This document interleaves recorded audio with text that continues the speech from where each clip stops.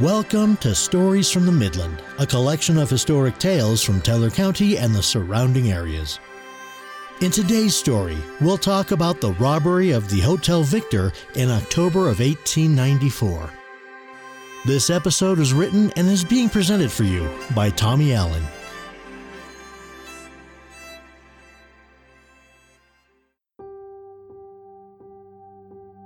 Early in the night of October 12, 1894, three men arrived at Williams & Welty's stable in Victor, Colorado. One man was about 160 pounds with a red face and a heavy mustache. One was average size with a darker complexion. And one was tall with a light complexion. They needed 3 horses.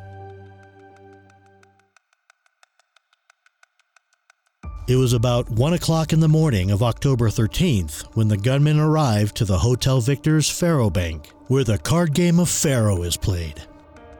They swept into the room from the darkened street with revolvers drawn. 2 of the gunmen demanded the 4 men in the room hold up their hands. The third gunman raided the Faro bankroll. From it, he gathered up between $600 and $700, between $21,000 and $24,000 in 2022 money. With their prize in their possession, the gunmen took one last look around the room before backing out into the dark Victor streets. And though the men were masked at the time of the robbery, the Cripple Creek newspaper, the Morning Journal, reported that at least one of the men had been recognized. Outside, horses were waiting for the gunmen to make their getaway. Mysteriously, when others made their way outside to give chase, a lone saddled horse was standing abandoned in the street. It was one of the horses the 3 men acquired from Williams & Welty's stable the night before. A rider jumped into its saddle to ride hard for Cripple Creek and the deputy sheriff there. That deputy sheriff was K.C. Sterling. Later that morning, a man came down Bull Hill leading Williams & Welty's other 2 horses. 2 men had paid him to take charge of the horses and return them to their home.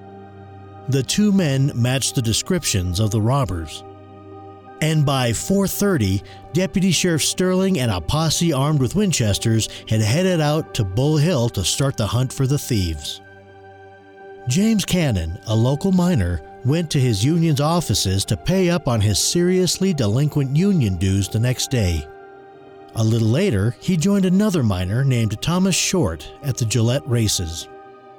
These were 2 of Deputy Sterling's subjects, identified by James Lacey, the man running the faro tables at the time of the robbery. Deputy Sheriff Sterling received word that Cannon and Short would be at the races that day, and at about 4 o'clock that afternoon, accompanied by Deputies E.B. Iyer and Lou Hayes and Deputy Marshal Tinsley, Sterling entered the grounds and demanded their surrender. Despite threats made by friends of the detainees, the officers completed the arrests and transported the 2 men to the jail in Cripple Creek. At about 8 o'clock, word reached Sterling that a party numbering upwards of 100 men were making their way to Cripple Creek to demand the release of Cannon and Short. Sterling was also informed that this was probably an armed party whose real purpose was to break Cannon and Short out of jail. Sterling, accompanied again by Iyer and Hayes, loaded the 2 prisoners into a horse-drawn conveyance and headed for Florissant to catch the train to Colorado Springs to house the detainees in the city's jail. But they found no train bound for the Springs was due that night, so Sterling and his party made their way to Divide. Once in Divide, Iyer and Hayes began the process of unhitching the horses when Cannon and Short got their hands on a couple of rifles and demanded keys to their shackles. With 2 rifles pointed at him, Sterling thought fast and stepped forward, wrapping an arm around the barrel of both guns.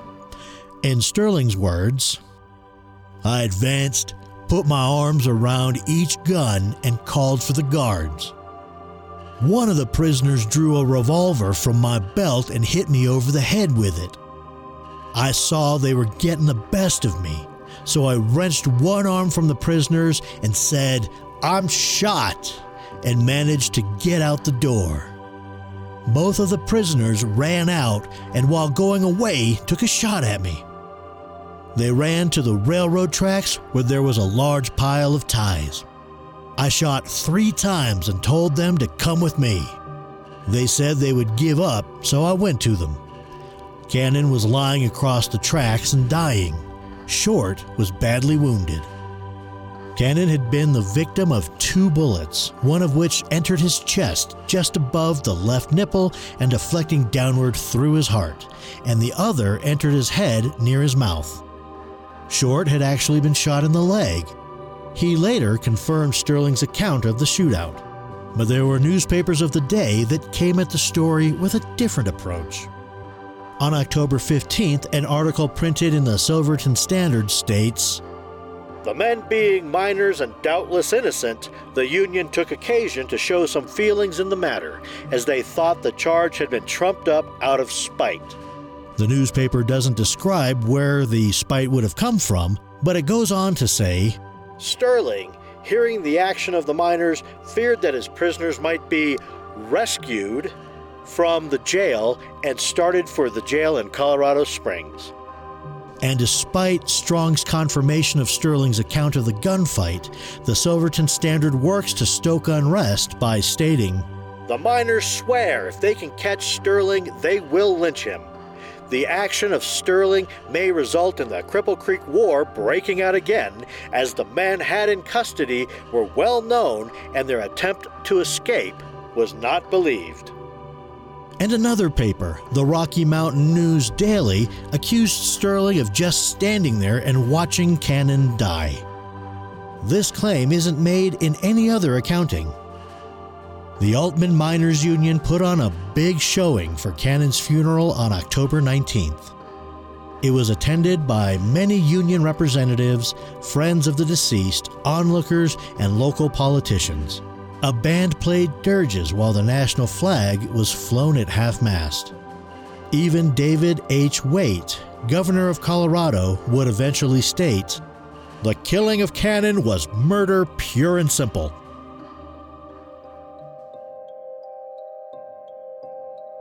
But not everyone bought into the heroic version of Cannon. Fights were reported between miners who disagreed on Cannon's innocence or guilt.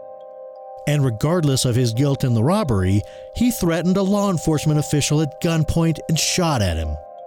This sentiment is reflected in the Cripple Creek newspaper, The Morning Times, who printed an article stating, "The city government turned out in force yesterday to honor James Cannon.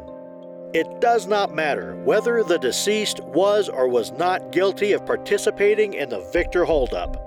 The fact remains that Cannon attempted to murder an officer of the law, and for that alone he stepped beyond the pale of the law, and he was not entitled to the demonstration made in his favor by presumably law-abiding citizens. There is such a thing as being honest, and there was but little honesty in the official party made yesterday."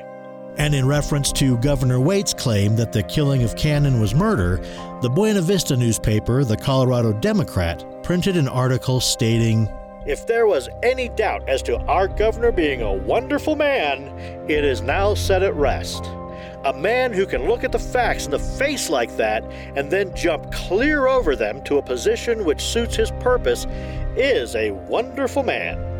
But that wonderful man, David H. Waite, who was present at neither the shooting nor at the inquest, declared at the political meeting that the killing of Cannon was murder pure and simple.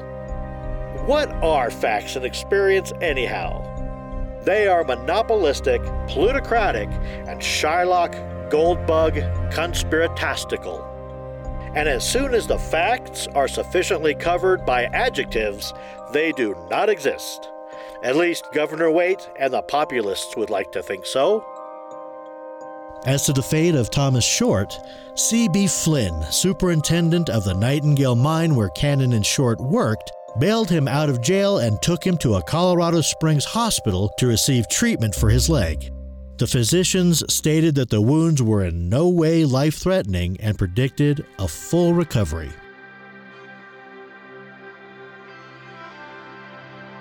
Thank you for listening. This is Tommy Allen, and on behalf of Trevor Phipps, have a great day.